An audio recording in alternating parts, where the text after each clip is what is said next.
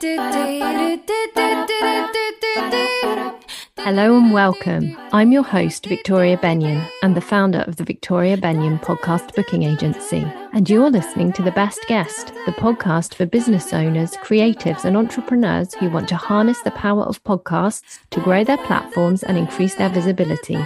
We're here to support you on your journey, bringing you actionable tips with each episode. Now, let's begin. Hello, I'm Victoria, and welcome to this episode of the Best Guest podcast. Today, I want to talk to you about 10 podcast pitch mistakes to avoid. The purpose of this episode is absolutely not to shame anyone. It's to help you to get better results from your pitches. I mean, let's face it, if you're going to invest the time it takes to send out 50 pitches, you want to make sure you're getting the maximum number of yeses possible. Everyone, of course, is going to have their own pet peeves. As the saying goes, you're not going to be able to please all the people all of the time. So it's really important that you don't let the fear of getting it wrong lead to procrastination. That said, we've put together a list of some of the most common gripes we've heard from hosts about pitching. Iron them out and watch your results rocket. Okay, are you ready? Number 1, saying you've listened to the show when you've obviously just picked something vague out of the show notes. I've heard a couple of hosts complain about this. It's even worse than saying you haven't listened. Not that you should do that either. The point is, you actually need to listen to the show. For one, you want to make sure that it's a good fit for you, that you like the style, you like the content, and you feel that you have something to add. So this is really essential. Number 2, starting each paragraph with I, and solely talking about how fantastic you are. There's a host we work with who says on her website that if all your paragraphs in your pitch start with I, it will be an automatic no from her. Instead, suggest how you will be able to add value to the host's audience with some topic suggestions. Respect the fact that the host has put effort and spent money growing their audience. By welcoming you onto their show, they're putting a certain level of trust in you. They're providing you with a tacit endorsement to their listeners. If they don't know you from Adam, you need to demonstrate even more that you want success for them as well. You're not just a taker. And one way you can do this is to let the host know that if you're a guest, you'll share the episode on your platforms when it goes live down the line. Another nice touch is to leave 5 stars on iTunes with a review and let the host know that you've done this before you pitch, or even attach the review to the pitch. Number 3, do not send a pitch that's vague and wishy-washy. You want to let the host know that you understand who their listeners are. You want to show that you're familiar with other episodes they've published and where an episode with you could fit into what they've already done. So suggest some topics you could talk about, and again, be specific. If you're a mindset coach, don't just say mindset. How can you expand on this? What question can you answer for listeners around mindset that's different from other mindset episodes the host has already done? You could even suggest a title for the episode. Make it as easy as possible for a host to say yes. Number 4, and this probably should have come as number 1, but do not get the host's name wrong. More haste, less speed. I know this seems really basic, but it is an easy mistake to make. Unfortunately, it's also one of the most costly that you could make. It's the quickest way to make a host stop reading your pitch.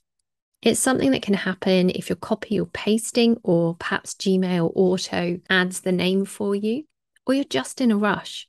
So slow down and take your time. It's better to spend a little longer and get it right. Number 5, don't pitch to a show that doesn't have guests, or to a show that only has women, for example. Again, this is easily done if you're rushing and aren't taking time to look down the episodes of the show and to listen to it. When you're researching shows, you need to be sure of the format. If it has guests, the title of the episodes will often say with so-and-so. For example, on The Best Guest, ours are formatted like For example, episode 52 is called Rewild Yourself with Ellen Sentier. However, sometimes you'll have to dig a little deeper into the descriptions and, of course, listen in. Not only is pitching to shows that don't have guests a waste of your precious time, but you also might receive the odd rude response from hosts, especially if you've claimed to be a listener of the show. Number 6, don't pitch to a show that's not recording anymore. Pod fade is real, people. Pay attention to the publishing pattern of the episodes and especially the date the last episode went live. Pod fade is when a host stops their show abruptly. However, some podcasts record in a series or others will announce that they're taking a break. So when carrying out your research, look out for this. Don't waste your time pitching shows that aren't recording. If they record in series, mention that you know series 3 has ended, but ask to be considered for the next series. Show that you are paying attention and you've taken time to listen.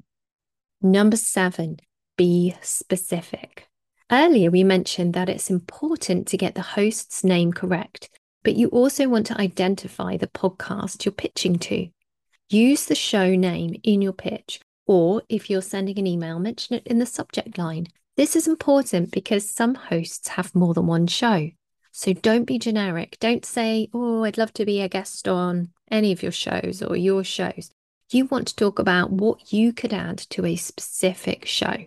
Give the host an idea of what having you on an episode could look like. Number 8, don't ignore how hosts asked to be pitched to. Some hosts will make it clear how they want to receive pitches. Some will put a note on their website and others might say on their episodes. So keep your eyes and your ears open. Your pitch is going to land much better if you've taken the time to approach a host in the way they've requested. Number 9, don't go on and on and on and bore the host. There's a balance, of course, between not giving enough information and writing a whole essay. And hosts are different with different preferences. So, as we said in number 8, pay attention if they've said how they would like to be pitched to. Otherwise, just do your best to keep your pitch length down and don't make it excessive. Obviously, you want to include the essentials.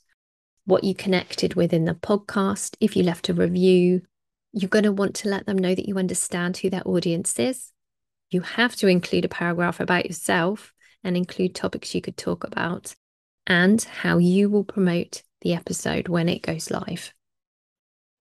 Number 10, do not follow up aggressively, but do follow up. No one is going to appreciate a rude or aggressive follow-up. I'm sure you've received plenty of them. Maybe not from people wanting to be a guest on your podcast, but we all know those kind of salesy emails that arrive in our inbox. So don't be one of those people. Do not follow up in a way that's rude or could cause offense. One way you can follow up is to offer extra information about yourself.